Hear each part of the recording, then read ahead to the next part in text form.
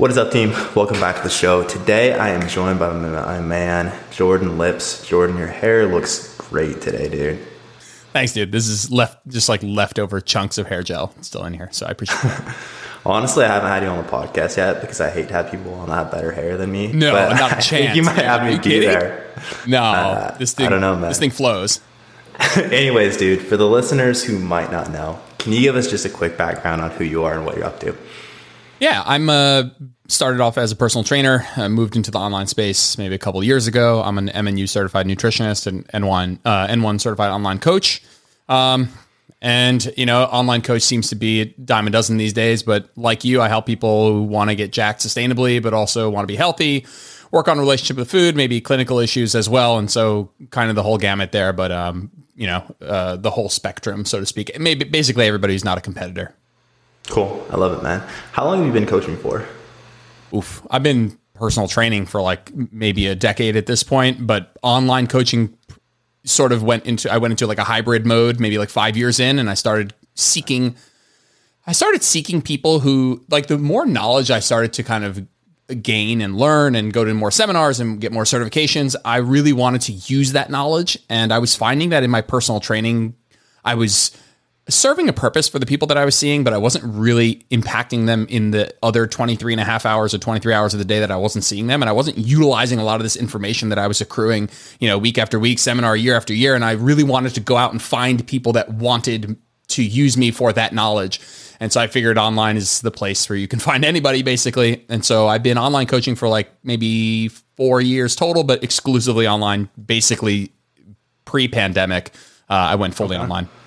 Okay. I love it. I couldn't agree more, man. I think that I was in a very similar place when I was coaching people in person. It was very much like, hey, I want to have, and maybe this was my mindset around it, but I feel like there were so many other things like, okay, I want to like introduce accountability trackers. I want to get more in depth with your nutrition. I want to do all these things. And it almost seemed like I struggled to get my clients in person to be receptive to taking all that on. But that was so frustrating for me because it was like, well, I'm not really helping you that much, right? Like, we're leaving so much on the table because we don't have all these other pieces like your nutrition in place. That's interesting to hear because I know that was for me as well one of the biggest reasons I wanted to transition online. It's interesting how that works too.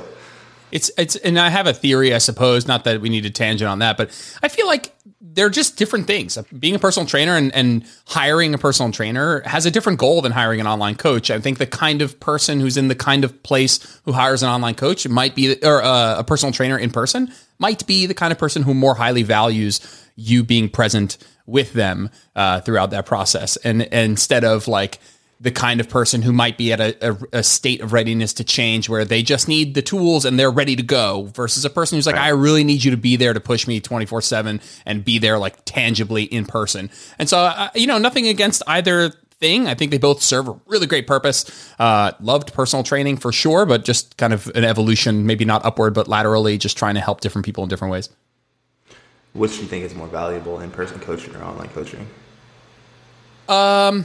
It depends, because I think that there's absolutely a group of people who, if not for their personal trainer in person, would not exercise. And so I think for that person, that it's going to be the difference between no exercise and exercise. And that is obviously a monumental difference. Right. I definitely think if we negate that one circumstance, I think I have far greater impact online with my clients.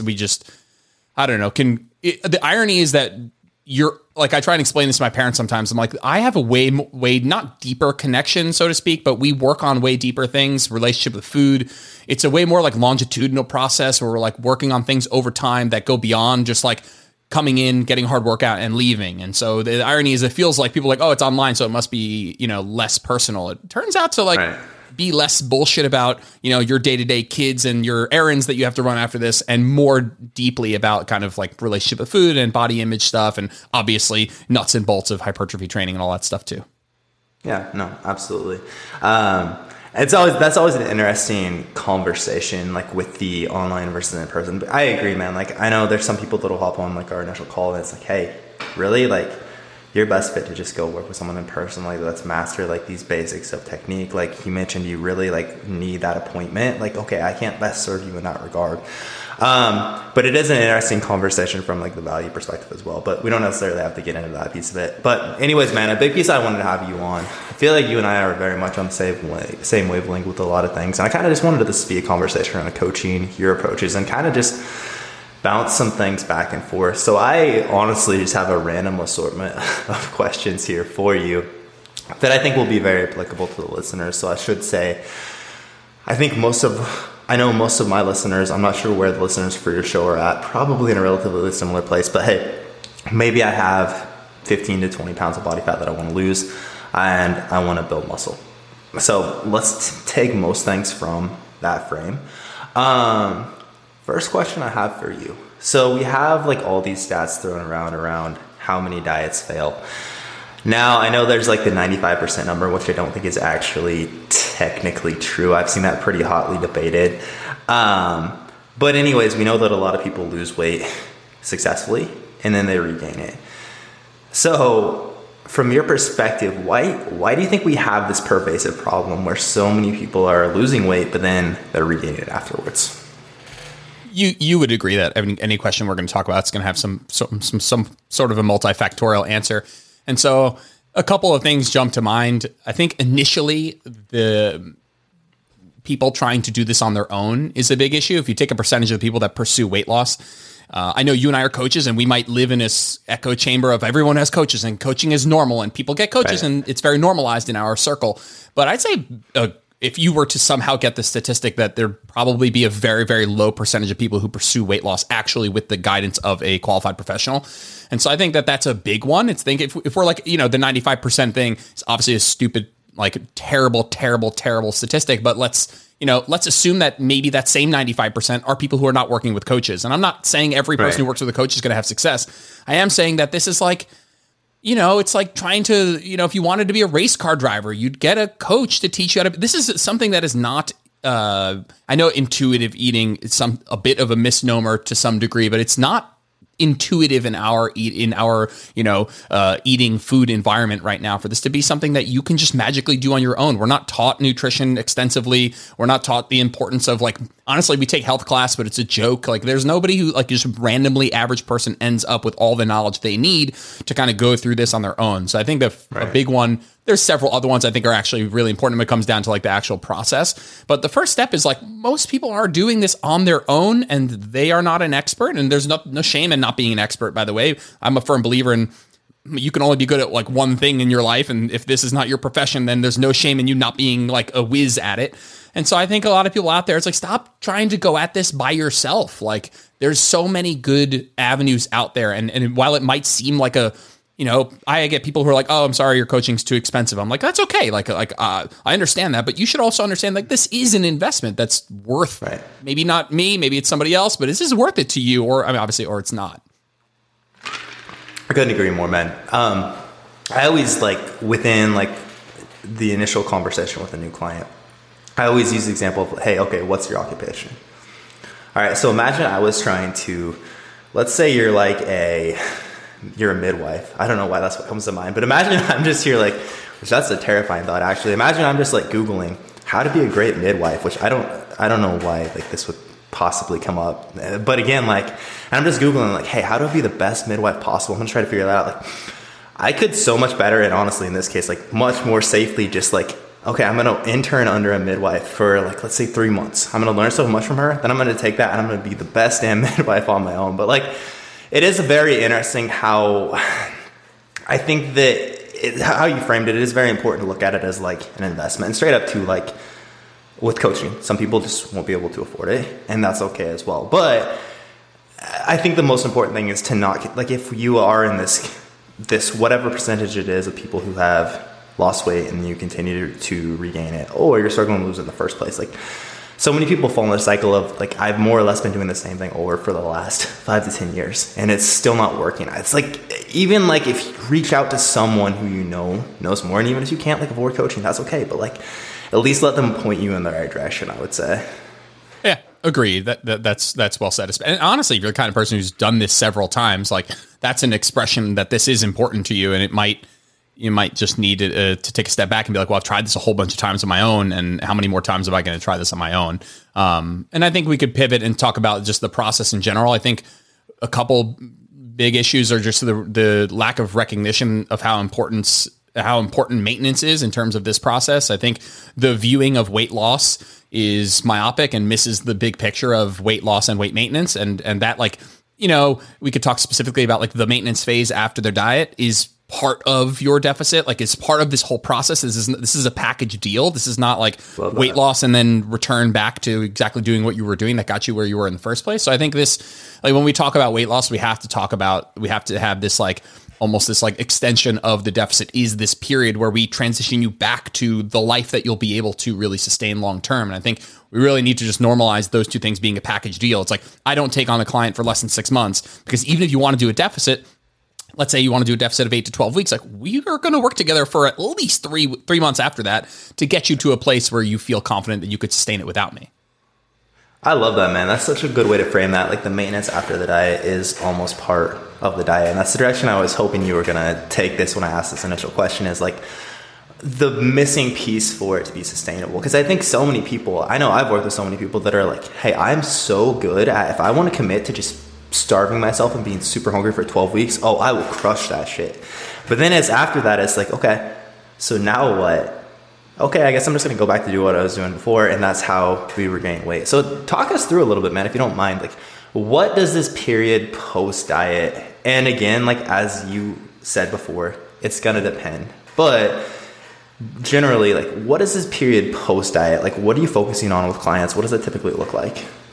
I think you probably take a step back, and it probably starts with a pre-diet phase potentially, where you might have a client do some, like, if I'm not impressed, like you said, I'm not like, and personally, it's not about me being impressed, is the way I phrase it, of like somebody who can starve themselves for 12 weeks. Like, that doesn't to me necessarily it's not a really large predictor to me of your long-term success if you can, you know, punish yourself for 8 to 12 weeks. So this doesn't strike me as like a large predictor of success. And so if you can't, you know, let's use tracking calories, whatever method that you think you'll use long-term at maintenance. If you can't do that first at maintenance for a bit and kind of steady the ship, because I think a lot of people come to us at a state of chaos, a state of like feeling at the bottom of the barrel. And so sometimes what I find to be the most useful from my end as a coach is just getting people to steady the ship first. And it's like, hey, if you can't track at maintenance, or whatever meal composition template or combination of non-tracking strategies we're using, if we can't do that at maintenance for 4 weeks, you know, and just steady the ship and build some good habits beforehand, then it's very unlikely that even if you are able to sustain those like 8, 12 weeks of starvation / punishment / deficit uncomfortableness, that long-term we're really going to be able to keep this off. And so I think that's again, it comes back to that being an underrated skill. And so I think that practicing maintenance beforehand, and then also practicing it during in the form of potential diet breaks or maintenance phases, I think intermittently practicing, getting more exposure to what your life is going to be like long-term is really important.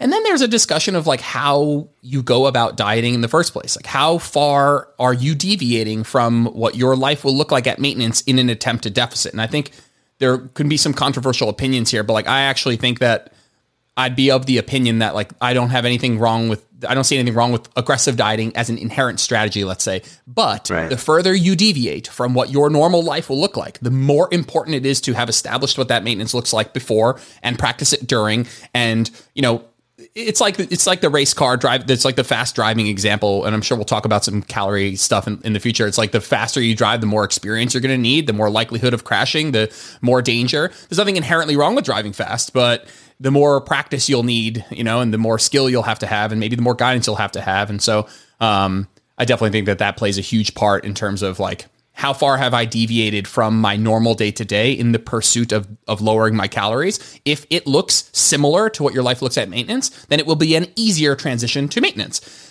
That isn't always a great thing. Sometimes actually changing a lot of stuff helps people adhere to a deficit, changing their feeding window, you know, maybe going lower carb, or maybe like whatever it is that they end up doing. Sometimes a big deviation can help people. Big changes we see in the research, sometimes little changes help people. Some people do better with big changes. But I will say, the more you deviate from whatever your day looks like at maintenance, the more important it is to practice before and during, and to have a discussion with your coach about what that looks like after. Man, there's so much I want to talk about there. Let's start with like the aggressive versus less aggressive dieting side of things first. I really like that analogy of, okay, the faster we go, the more likely you are to crash, right? So, and I know even for me, like when I first got into like tracking my food and nutrition as a whole, it was much harder for me to like try to diet aggressively and do so successfully than it is now. For a long time, and I still kind of think you hear quite a bit in the industry, and honestly, it's probably just like the circle I'm in. I don't know if the listeners necessarily hear this, but there's a lot of people that very much push back against aggressive dieting, right? Where I think it's such a great point you made where it kind of depends on where the person is coming from. And like, as you said, hey, maybe a big lifestyle change is the best thing we can do, right? Like when everything feels way different. For some people, that is like a very motivating and exciting, okay, I'm bought in. Okay, I'm going to crush this. Like, let's go. But I think it is so important to, again, consider where you're at. And also that's like if it's like, hey, a lifestyle diet, I'm losing like maybe a half pound per week, but this isn't that much different than where I was pre-diet. Okay, it'll be pretty easy to transition away. But again, like if you're losing 3 pounds a week, which is very, very aggressive for most people, as you said, like that's going to be hard. That's going to be a big transition back to like, oh shit, I have like another 1,500 calories per day to work with on average. Like, that's such a drastic change. I'm more or less just reiterating what you said, but I really love where you're at there. So past that, as far as why people regain the weight or what else we need to do differently, is there anything else that you wanted to touch on? Anything else that comes to mind there? Yeah, I think the big ones that jump out to me are practicing maintenance either before, during, and a discussion of the importance after, establishing that as like a necessary addition to the diet, as those two being a package deal, and then getting on board with a professional that you feel is understanding of the goals that you have. And beyond that, we could dive into like environment optimization and just like little tips and tricks that make things more sustainable. But I think that you get a lot of that from taking a step back and be like, okay, I need to work together with a coach, and I need to make sure that I can first establish some of these good habits and behaviors at maintenance before I can expect to, 1, pivot into a deficit, and 2, successfully pivot out of a deficit. I think those would be the big ones. No, absolutely. And I know one of the biggest things we discuss like at the end of a diet with a client is, okay, what do you see when you don't work with us anymore? What do you see your life looking like? Is it like, hey, you and your husband are going out for date night twice a week? Okay, we're going to start practicing that now. So we make sure that when we are done working together, you are very good at maintaining while doing all these things, like what's your lifestyle, what you see that long-term looking like. I think that's like one of the most important things to consider here. Yeah. Now we're going to pivot a little bit, but I also think there's a discussion of like how, like if we look at like two competing variables, we have a level of leanness, and the leaner you'd like to get, the more sacrifice it takes, and the more sacrifice it will continue to take long term.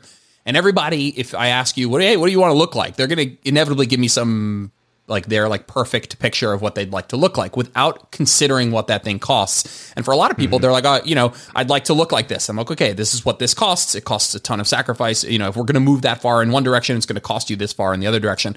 And I think a lot of people need to think hard, and maybe not on their own, maybe a discussion with a client, think hard about where on that spectrum they fall. Like if you want to, where is the diminishing returns in effort for you? Where is the best balance of leanness, let's say, and discomfort and lifestyle and looks? Like, where is that best balance for you? Because it's probably not your leanest body.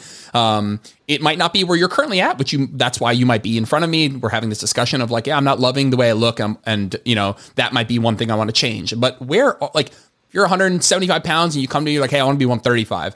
And we look at what your life is going to look like at 135. You might be like, actually, maybe my best life is actually maybe 150, where I get way more, several hundred more calories. I'm able to have those twice a week date nights. And so we're looking for this best balance of like leanness and lifestyle. And it's almost never going to be your leanest self. Most people end up with me having certain fitness goals, and then at some point along that journey, they're actually like right here with this many calories and this much flexibility and this, maybe little attention to detail. This is actually a better place than what it would cost me in terms of quality of life to attain an even leaner physique. So I think giving some honest thought to like, I just think most people don't understand the true sacrifice it would take to maintain like if somebody comes to me, I want a 6-pack. It's like, well, that's great, but like it costs X, Y, and Z, and to maintain it costs X, Y, and Z. So maybe we kind of recalibrate some of your goals, because maybe you'd actually have a happier life a little bit, further in one direction on the spectrum.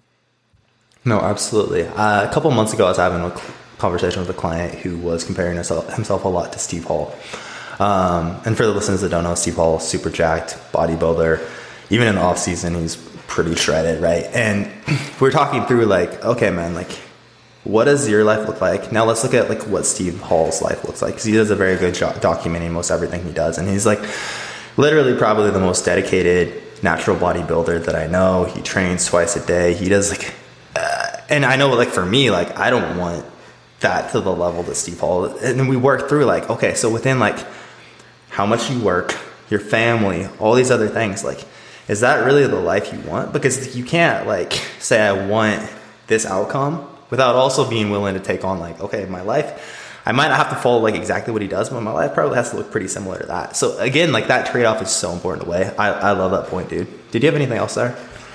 No, I use this stupid example of like you like walking into Best Buy, and like everybody's done this before. You walk into Best Buy and you see like those like amazing TVs, and there's always that like crazy $4,000 4K TV with the fucking gecko that pops out, and you're like, holy shit, this TV's unbelievable. And then you're like, oh, I need this TV. And then you look at the price and it's like $4,000, and you're like, oh, okay, like actually I don't want it. And you leave Best Buy and you never think about that TV ever again. You know why? You loved it. It was super cool. But when you saw what it cost, your brain did a calibration of like, do I really want this thing for what it cost? And you said no. And you went on living your life and you never thought about it again. The problem is, we don't do that with our fitness. We see a physique on Instagram. We see an old picture of ourselves. We see, you know, an ambitious photo of somebody else, and we don't recalibrate what, like you said, what is Steve's life like? Do I want to live that life? And once you've decided that you don't, you must not move on from having any goals in general, but move on from that goal. But I find that people get continuously hung up on this thing they've already decided they don't really want. It's like, first, what does this cost? Second, do I want to pay that? If the answer is no, then every second after that's spent thinking about pretending like you want it, even though you've already decided that you don't, is time spent away from your best life in a negative mindset that just we need to move on from. I love that so much, man. Cool. All right, dude. Next question I have for you. In your opinion, how low should we take calories? Again, this is probably going to be an it depends answer. You'll see a lot of like, I think it's 1,200 calories is typically the number you see. And I know I've seen a ton of like 1,200 isn't enough for a toddler. I don't know if it's, I don't remember if it's 1,200, but like you see a lot of things like this. So I just want to hear your hot take on this. This is just always something I'm interested to hear people's opinions on. How low should we take calories? Yeah, this one cracks me up. Like nobody freaks out when people say they're going on like a 3-day fast, but you want to eat 1,200 calories for part of your diet, and people are like, "Oh my god, it's super unhealthy. Your body's going to shut down." So we were talking about how low we should take calories, and this discussion of like a blanket term where people are like, "Oh, 1,200 is not enough for a toddler. It's definitely not enough for you." And then people turn around and don't bat an eyelash when people do like 3-day fasts or alternate day fasts or just 24-hour fasts. Like people don't freak out when you eat nothing, but if you eat 1,200, then all of a sudden it's just like this crazy red flag. Now I'm not saying everyone or anybody should be eating 1,200. I'm not advocating that. I definitely advocate for a more individualized approach, but there's two schools of thought that I hear in some way or another, at least in the Insta sphere. And it's something, it's two competing kind of schools of thought. One is that you should diet on as many calories as you can. And those people, we'll talk about in a second, but those people would probably say that they don't want people, this is more sustainable, that this is an easier thing to be adherent to, which I would, at face value, on average, agree. And then another school of thought that may be a little bit louder these days, again, not the majority at all, would say diet on as few calories as you can realistically sustain. Now, both of these phrases are phrased specifically in a way that addresses adherence. Like this is not diet on as few calories as possible. This is diet on as few calories as you can reasonably sustain or realistically sustain. Now, I don't agree with either of these wholly, or at least as a default, or at least all the time. But I would probably, or at least I'm very intrigued with the latter statement of diet on as few calories as you can reasonably sustain. Now, we're going to talk about in a second, like what are some of or I'd like to talk about, like people are going to hear that and be like, well, isn't more aggressive dieting dangerous or worse in a couple of ways? But, my take on things is like, okay, somewhere between diet on as many calories as you can and diet on as few calories as you can realistically sustain. We want the deficit to be something that's large enough to actually tangibly see something. Like the worst thing is thinking you're in a deficit, psychologically feeling like you're in a deficit, but not actually being in a freaking deficit and not losing weight. I mean, right. It's 3, 4, 5 weeks into a quote deficit and I haven't lost any weight. It's like, well, there's something psychologically fatiguing about trying to lose weight that is independent of actually physiologically being in a deficit. And so if we're going to try and lose weight, let's actually lose weight. It is the worst thing to be trying to lose weight, but not actually losing weight. especially if you're actually adhering. Like if you're actually adhering, but you've just chosen, you've heard this diet on as many calories as you can. You're like, oh, I'll go 100 calories below what I think my maintenance is. And you happen to not lose weight because guess what? Metabolism is flexible. That's a really you could be 5 weeks into that and need a diet break when in reality you haven't actually lost any weight. You're just psychologically fatigued from trying so hard. So be in a deficit that's large enough to tangibly see something. And again, we talked about this before, but there's always a balance of comfort and speed. And so it's like, how uncomfortable do I want to be for the return on that discomfort? And I think everybody is going to have a different balance of those two. There are going to be people listening to this who need to accept that maybe their best and actual most sustainable progress will come from a larger deficit that gives them more positive feedback that this is working, that they can fuel off of that feedback and continue to push. And there are going to be other people who diet way too aggressively and need to slow down and will see better long-term results because they are less uncomfortable. They can adhere to it and sustain it for longer. And so I think that it comes down to the individual, but I think that if you're on either end of the spectrum of a diet on as many calories as you can or diet on as few calories as you can sustain, if you're sitting on that and you're not identifying, the individual qualities of the person in front of you, then you're missing out on helping them in the best way possible. And if you're listening to this, the funny part is you've certainly been in this scenario where you might give somebody a range of options. You will discuss this spectrum with them, and then they will inevitably almost always, maybe not almost always, but more often than you would suspect, they choose that they think that the aggressive one will be for them. Because they're like super psyched to get started. They're at a high level of motivation at this one moment that you've pumped them up. But it's going to come down to some combination of their genetics, like how their just straight up physiology is going to be able to handle a lower calorie diet, their personality type, their environment, the readiness to change, like their level of readiness to change when they're sitting in front of you. There are a lot of factors. It's not always easy to decide on like an hour Zoom call when you meet somebody. And so that doesn't mean that whichever thing you choose is set in stone. Sometimes you can start people in a bit of a more sustainable, higher calorie, lower deficit, like a smaller deficit, not as large of it, not as aggressive of a deficit, to assess some of those things, how they're doing, and keep the door open for making changes. But a blanket answer to your question is I actually don't think, I honestly don't think there's anything inherently wrong with going really low, realistically fairly low in calories. I'd be interested. I wrote a couple of them down. What do you think that? Now I'm interviewing you. The turns of table. The turntables have turned.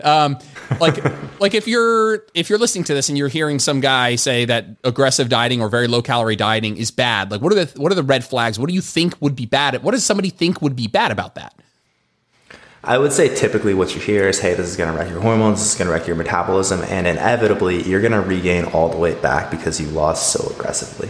So there's the big one that you mentioned was like metabolic adaptation, that you're going to damage your metabolism, or that, and I think for the nuanced folk listening who know the difference between adaptation and the quote metabolic damage, which is not really a thing.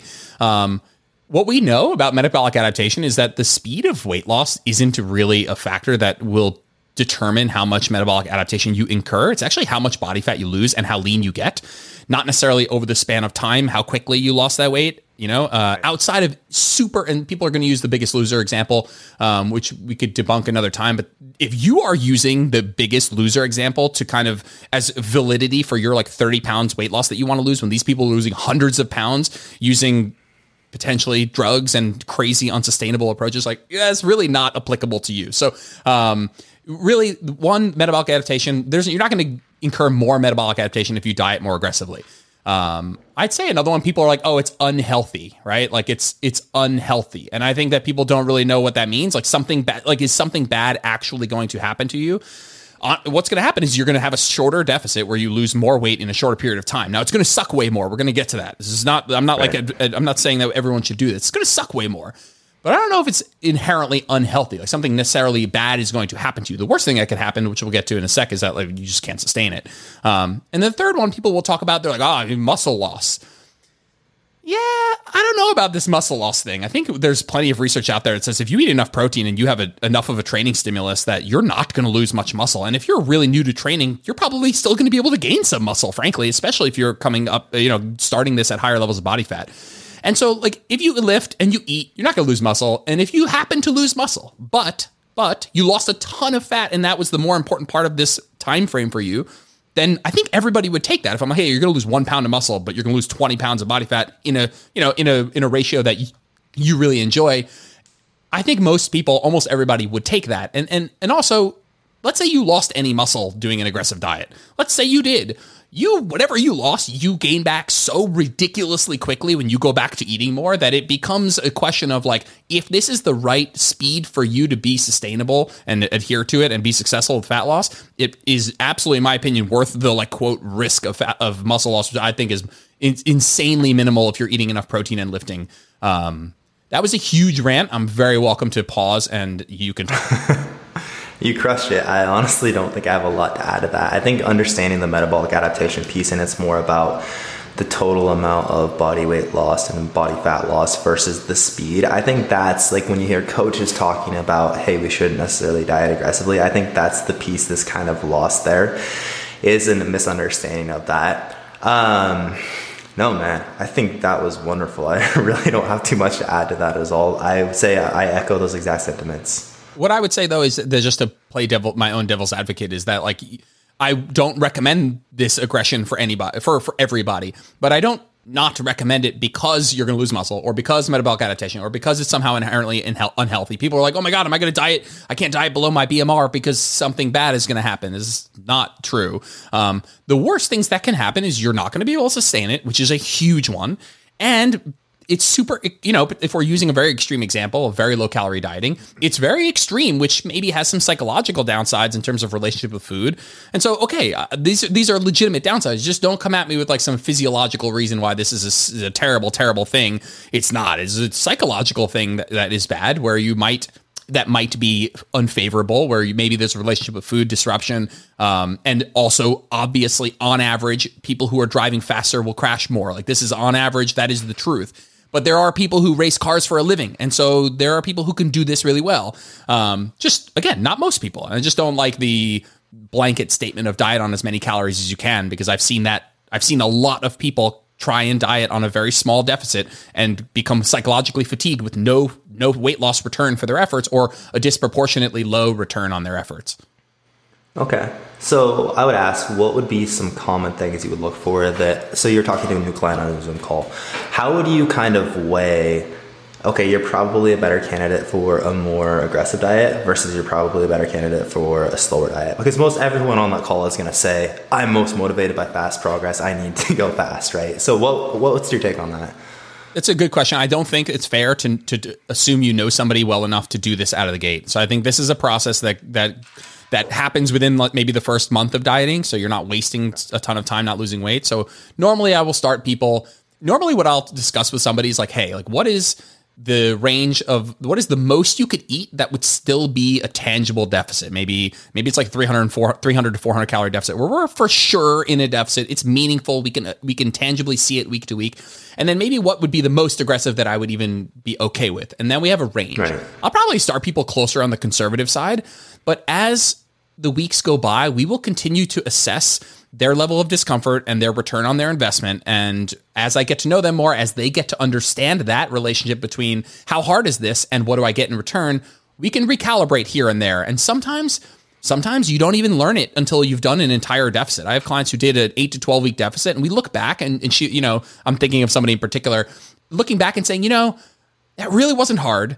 And that's a great thing, by the way. That's full stop. You can just say, this wasn't hard. This is fantastic. But that person might still also be saying that they would like to try a different strategy next time, that they felt like they were still like really satiated and maybe would have preferred, or at least wanted to experiment with potentially going a little bit lower in calories and maybe losing a little bit more, or maybe just shrinking the length of the deficit.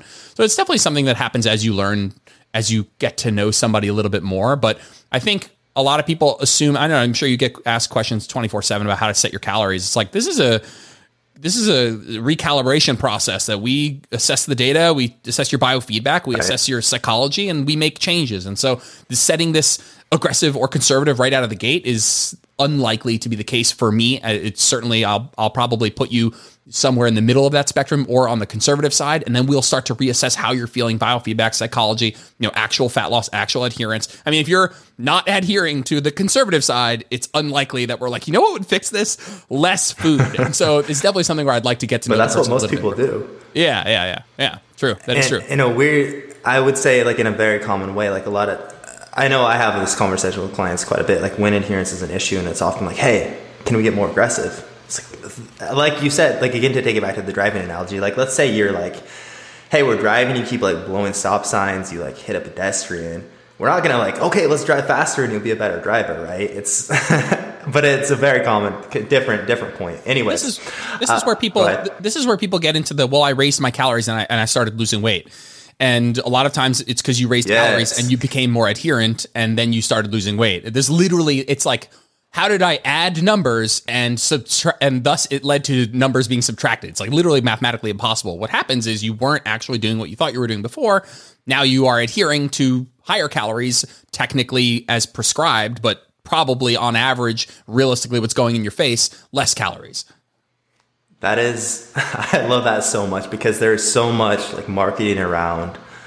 Well, I got my client before they started, they were only eating 1,200 calories. Now they're eating 1,900 calories and look how much more shredded they got. And it's like, holy shit. When, just like you said there, I think that's such a good, it is very good marketing, but I think that's such an important thing to understand. Like, and we could talk about this for so long. But anyways, man, to move on to our next question here. Very common question I get, and I just want to hear your take on it, how you typically respond to a client in this scenario. If I overeat one day, should I make up for it the next day? Yeah. Well, I think we understand, just to break that down for 1 second. I think people need to, and I'm sure your podcast, I know your viewership is pretty well versed in some of this stuff, but that calorie cycling is a real thing, and that mathematically, if you eat higher on one day and lower on another day, over the course of the week, if the averages match up, then you're going to see the same amount of body weight change or body fat change. And so this idea of like, let's say you have 2,000 calories on one day and then 1,000 on the next day, it's the same technically as eating 1,500 on both days. And so the kind of question you're asking is, if I have 2,000, let's say we'll use a bigger number, 3,000, and I was supposed to eat 2,000, should I eat 1,000 next day to average things out? The first thing to understand, at least as a baseline, is mathematically, this works out fine. Like mathematically, this is how it works. You can do that. That would work. You could do 3,000, 1,000, 3,000, 1,000 versus somebody doing 2,000 every day. A year from now, you guys are in the same place, obviously in a bubble, adherence and all protein and exercise all being the same. Right. And so that leaves us with like a thought of like, oh, well then you should do this. That'd be great. I don't know. It's funny because I actually love this question. I don't have as many just like online coaches on. And now I'm thinking, as I was reading this question, I'm like, this is a wonderful question, because I think you ask 10 different people, you get 10 slightly different answers. I think everybody's going to say it depends on some level, but I'm actually, as I was writing my own answer, I was like, I'd be interested what Jeremiah has to say. I'd be interested in like what some of my coaches in the circle have to say. So you're very welcome to voice your own opinion here, but I definitely think it depends on headspace, because it doesn't depend on physiology. Physiology, you can absolutely do this. Go nuts. Like it would work fine. Calorie cycling is a thing. There's a thing. Alternate day fasting is a big extrapolation of calorie cycling. Refeed days and all this stuff is all an extrapolation on calorie cycling. And so mathematically, you can absolutely do it. And so I think we're like, okay, it's possible. So now comes down to the individual and the headspace. A lot of people are going to do totally fine with calorie cycling. A little bit higher on some days, a little bit lower on other days, kind of working the average. A lot of people are going to do fine with that. I've also found that, and when I started this and early on in my career, I loved calorie cycling. I thought it was like the fanciest, the coolest way to like take your life and overlay your calories onto it and say, okay, I go out twice a week. I'm going to have 2 high days. I do that. I thought it was going to be the bee's knees. I thought it was going to be the best thing ever. And it turns out that like some people take to it really well, and some people it is absolutely not worth it. And I think it's going to come down to your headspace of like, I have clients who, let's say they eat 3,000 the next day. They can go as low as they can do like a protein sparing modified fast the next day, be in a wonderful headspace about it, not view it as punishment, go on with their life, crush the average, feel fine. And I'll tell you now, they are in the vast minority. Like that's not normally how this goes. It's usually, it usually starts with having an honest discussion with the client and see where their headspace is. But truthfully, like, even when you do that, we're pretty good at fooling ourselves. And the fucked up thing is we're way more comfortable with the idea of punishment than we are with the idea of forgiveness. And so when you have somebody who's like, hey, I just overate last night, Jeremiah, like, what should I do the next day? Like, they're hoping you say eat less because they want the punishment. They feel the guilt. They want the punishment. It's the forgiveness and the moving on that is like a superpower. And so even if if I get a whiff of that, of somebody who's like begging me to like tell them to punish themselves, I will try and help them do the hard thing, which is the forgiveness side of things. And so I think that that's something that is our job as a coach, is to identify when people are fooling themselves and to try and help them do the hard thing that might be, more difficult in the short term, but cause longer term psychological growth that will manifest into physical growth as well. So certainly the question in general is like, is calorie cycling right for somebody, or is compensatory calorie intake right for somebody? I think it's going to come down to your headspace and your intent. But my personal experience is most people are going to be better off just getting back to their normal calories, watching the scale fluctuate up and down and go back to their normal life. I think that question maybe does or doesn't change whether you're in a deficit or maintenance. I don't think it changes as much as people think. I'd like to see people first just get back to what they were doing, because that is probably psychologically more difficult. And I want to see you do that. I want to see you push yourself to do the harder thing. Again, a lot to unpack there. First of all, that's very interesting that you mentioned that about calorie cycling, because I've seen like us, like myself and Andrea, our other coach, kind of go down the exact same path where like when I started, it was like, this is so fucking cool. Like I can do all this stuff with, and it's like, well, yes, it's cool in theory. It typically, in my experience, like the more cute we try to get with calorie cycling, there is, I would say like 20% of people seem to do very well with calorie cycling. Hey, we're gonna have 2 high days in the weekends.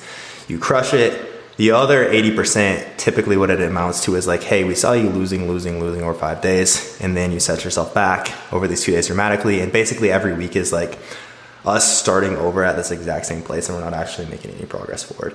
So first of all, it's very interesting that you brought that up, because I've definitely seen the same thing. I would say here, from what I've seen, almost always, if it is someone who is, hey, I went over yesterday, if they're retroactively asking about it, almost always I think it's better to, hey, no, just get back on track. We're not going to try to make up for this, right? Because in my experience, that almost always turns into a cycle of like, okay, well, I'm out and I really want to work this in. I know this will push me over my calories, but hey, I did this last time. And then like they kind of get in this place where they're constantly trying to play catch up, and it doesn't ever necessarily lead to anything that productive. Whereas typically what I found is like, if, hey, you're planning ahead, okay, so like I don't have this thing coming up this weekend. It's a couple days away still at the very least. Hey, can I plan ahead and make this work in? Typically that's a situation where like, yeah, that's perfectly fine, right? But I think from what I've seen, when someone gets into the cycle of like, fuck it, like I can just make up for this later, typically that doesn't work out very well, would be my take. Yeah, I like your take on the retroactive versus proactive. I think that that's a big one. I think there's a very big difference between planning a high day, planning a low day, versus waking up feeling guilty, wanting to starve yourself to punish it to like kind of fix this. And so I love that. I think that's great. It's something that came to mind was like, if you're going to be proactive and do this like high day, low day, I think the low days need to be more the opposite of chaotic, way more planned, more structured. I mean, the lower your calories go, the more structure, in my opinion, needs to be there. And so if you're going to have like this 3,000 calorie day and then a 1,000 calorie day, let's say, for example, those are extreme examples, but let's say you're going to do that, I would want to see to the T what your 1,000 calorie day looks like. I would want you to write it out for me, to pre-track it maybe. It's not likely that you're going to intuitively choose nobody listening to this can intuitively structure right now off the top of their head 1,000 calorie a day. So I'd love to see, I would want somebody to plan it out. Maybe even so they just look at that and they're like, holy shit, this blows. I don't want to do this. But also so they wake up in the morning and in an attempt to increase the likelihood that they succeed, it's already there in front of them. That's, again, weird you said that, because that's exactly what, like if I'm going to implement a protein sparing modified fast day, it's, hey, I want to see this literally planned in your food diary ahead of time. Because otherwise, like you're trying to do 150 grams of protein and 1,000 calories. That's going to be super fucking hard unless you know exactly what you're going to do ahead of time. Do you have a couple more minutes, man? I know you mentioned you had something. No, I got plenty of time. I have nothing. Okay, daylight. So we can keep kicking on. Time. Cool. Yeah. Cool. All right, dude. Next question I have for you. Again, this is going to be it depends, but I'm interested to hear like kind of within your coaching service, what direction people typically go. Do you think most people who want to get lean, so again, let's use this individual who wants to lose about 10 to 20 pounds of body fat, let's say, but also build muscle, are usually better off trying to lose fat first, build muscle first, or recomp? Yeah, obviously it depends, but I think off the bat it almost doesn't. At least between three, I think the bulking one is almost is by far the least likely outcome that I would suggest. I think most people, the quicker route to them enjoying their physique more quickly, is redundant, but would be the cutting. But I also think this person to me strikes me as a person who's a beginner at all this. And so somebody who's like, hey, what should I do? Like, you have no idea where to even start, then maybe immediately jumping into like a higher level of discomfort deficit might not be the best thing. I think at least beginning at, again, it's going to come down to the individual. So it's tough to like say, everybody should do something, but I would lean, at least if I were to rank them, most likely I would talk this person, or at least suspect that we would end up doing maintenance / recomp for at least the time being to establish some good habits before discussing, or maybe just with the purpose of discussing what a deficit will be like after we establish these good habits and behaviors, or a deficit depending on their level of readiness. And maybe they have this question, but this doesn't properly represent where they are on like the experience level. Maybe they're a little bit more experienced, a good level of nutrition knowledge, good structure, good environment. Their life is actually set up for this, and they just happen to have this one question.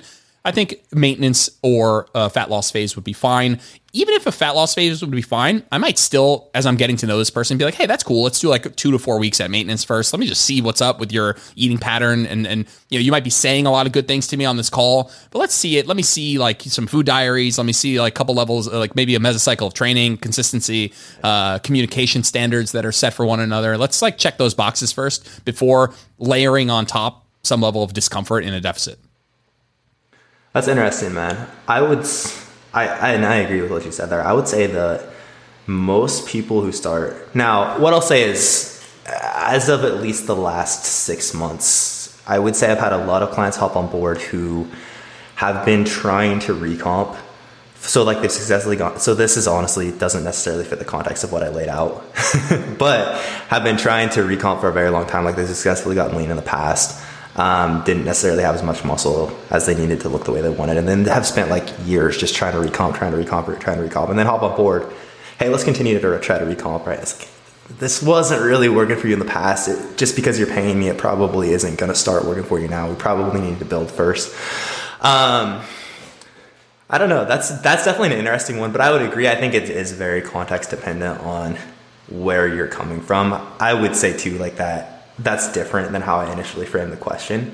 But it is an interesting thing to dive into, because that's a very common question I get. Like specifically, I think recomp is such an appealing idea to so many people.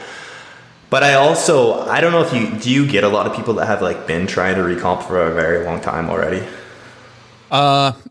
Probably not. But really? If you framed it the way you framed it, then I would agree with you. I'd say recomp would be the last on that list. I'd say the gain thing is probably the thing they have to do at some point that really sets them apart. Right. The only reason you might do the cut first is for like buy-in sake and for more enjoyment of like immediately being leaner and enjoying it. But I think that person who comes to you, because you're a professional, that what they really need to do is spend 1 to 2 years out of a deficit, gaining muscle most of that time in a surplus. And so I agree with you there. The thing I think is just like a very baseline thing is if somebody comes to you and they're like, they have this question, you need to ask them, are you comfortable getting fatter from where you are here? Are you comfortable with more body fat than you have right now? Right. And if the answer is no, well, then we take that one off the table. Even if it's something that you should do, I think that potentially where this person is, it's like, okay, this is the gap for you. What you've expressed to me is that, at some point you're going to need more muscle than you have right now. So at some point we're probably going to have to do this. But if you are currently not comfortable with getting any more body fat than you have right now, then we're not going to do that thing. I think people need to, I'll have people that are like, I really want to build maximum muscle. Like, okay, are you okay with, being, having higher body fat percentage or more body fat than you have right now? They're like, oh, yeah, not really. I'm like, okay, well, we can either continue to recomp or we can, cut and to leave some room on the top end for you to gain more body. Those are both fine options. But yeah, I see what you're saying. That would be a different scenario where someone's coming to me, they tried to recomp for a while, then recomp would be the last thing. The only way I would continue to recomp would just to make sure their training is optimized. Someone's like, I've been trying to recomp, but I've been doing Barry's boot camp. It's like, okay, you probably have more recomp in you than you think if you get on a real hypertrophy style program. And so people are like, oh, I haven't made gains in a while. I have never done a surplus. And I'm like, okay, well, what have you been doing? And they're like, okay, I've been doing some hit YouTube workouts here. And it's like, okay, well, maybe you actually can do recomp. And if you get on you have a better training stimulus, let's say. That's a good point as well. I think I should have elaborated on that a little bit more, because I also don't want anyone to think that like it's, hey, no matter what you have to build first and foremost. That's a very, very specific, like you've been doing things relatively right for a very long period of time. Whereas like, as you said, if it's, hey, a lot of people, I would still say like the majority of people do have the ability to recomp more than they would expect, because I would also say that like most people haven't been that dialed in on their training, the amount of volume they needed to be doing, their execution, their intensity, and also with their nutrition to the extent they are when they start coaching. So I do think that most people have the ability to recomp more. I feel like we could also though take this like a plethora of different directions and like all the different nuances of where it does and doesn't apply. Do you have anything else to add to that? Not really. I love what you said. I do believe that on average, more people have more capacity to recomp than they think, because they have more boxes to check, more knobs to turn that they haven't been doing all at once. I also think more people have, I think if we look at the kind of person who can recomp the least, one of the big components is the current level of body fat. And so if you're not super lean, that already puts you in a category of more likely to have more recomp than you think. If you have slightly more body fat and you haven't been doing excellent, really intelligent programming with good volume and exercise selection, intensity, all that stuff, if all that sounded kind of like gibberish to you, then chances are you have more recomp than you think. Again, we could just, I don't want to rabbit hole it again, but you might have somebody who can recomp for a while, but it's funny because in recomp, while you have your best life, things will change in both directions the slowest. You will get stronger, slower than you would. You will get stronger / build muscle slower than you would. I don't use the build muscle part because you can't really see that while you're in a surplus. You're gaining like some distribution of fat and muscle. You can't really tell, honestly. It looks like you're getting bigger. But you're getting stronger, slower. And so those tangible like micro progressions that you would have been making larger jumps in a surplus, you're not getting those. You're still progressively overloading, sure, but slower than you would have been. And you're not getting leaner week to week, month to month, measurements and pictures changing. So you're not getting any really, like the two available large tangible feedback mechanisms, you're not getting either of them. You're getting kind of strong, and every 6 months you might look different. But some people are going to thrive on, some people you might want them to recomp because it's their best life, but they might have the personality type of like, I'll do better if I'm, we talked about this like weight loss, tangible feedback system, and they might do better if they have a directional goal that's like really tangible. And so there's some nuance there. I love it, man. I couldn't agree more. My last question for you, on a completely different note. I know that we've both learned quite a bit from RP and worked with coaches who are pretty deep in the RP methodologies, and then kind of have that same shift to N1 education, learning from them, working with coaches who have been pretty influenced by them. So I'm just curious to hear kind of within, and again, I just want to see like what this looks like for you, kind of your biggest takeaways from both Renaissance periodization and N1, and kind of how you've meshed them within what you do with clients. Yeah, this is a good question for me. I mean, I hope there's people out there who get something out of this. Like, I find this. This is a very selfish question for me. I was just interested. Yeah, and that's cool because I think about this a lot. Actually, I think about the relationship between the two of them and the things I've taken from both of them, and how I can be the best coach having come from both of those backgrounds. So I thought about this one for quite some time, actually, for like a good 10, 15 minutes. I was thinking about this, and N1 is. I'm going to the seminar actually tomorrow in Colorado, so I'm pretty pumped. And okay.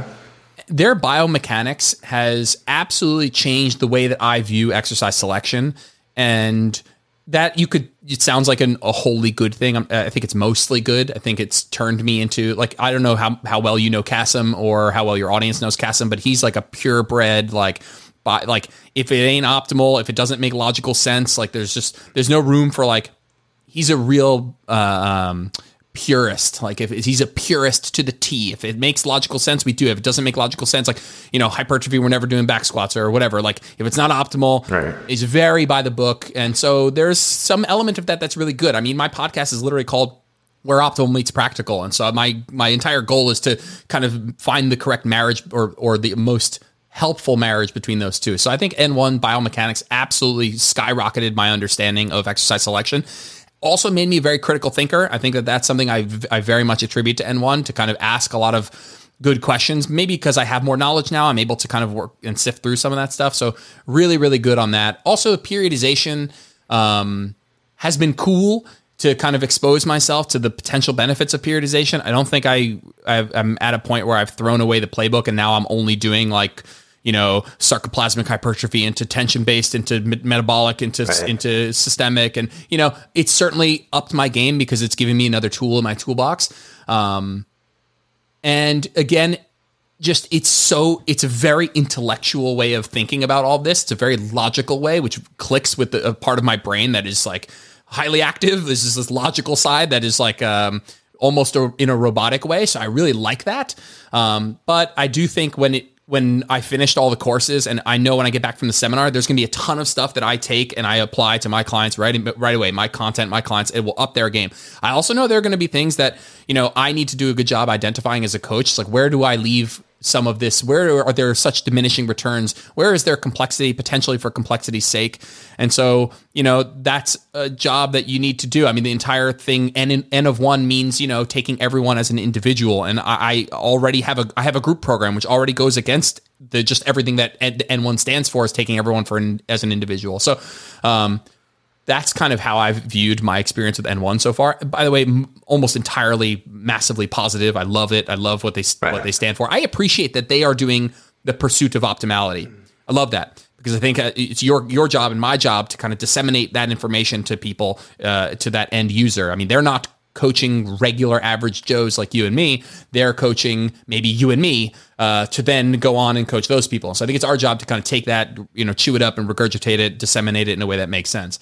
For RP, I think SFR has been RP's greatest contribution to the industry, just as a general philosophical framework for how we view exercises. I'm sure that N1 and RP might have a slightly different view on SFR, but I've seen some N1 content that utilizes SFR, that says SFR, that references SFR as it's written, and so I like that there's been some marriage there. And what I will say is, when it comes to progression models, I have used an RP progression model since I started online coaching. And for those maybe not understanding necessarily what that is, a very general breakdown would be starting your mesocycle on for every set, let's say, kind of further from failure, let's say 3 reps away from failure, and then just matching or beating those numbers until you get close to failure, near overreaching, or however long your mesocycle is, and then you restart. And so it's a very simple, very basic, very easy to understand construct of, hey, week 1, I start further away from failure. Every week after that, I get closer to failure, eventually, inevitably arriving at failure. Maybe I hang out there for a week, then I try not to overreach, and I deload and I start again. It's massively, I have taken people who've never thought about RIR for 1 second in their life and made them absolute whizzes at that progression scheme.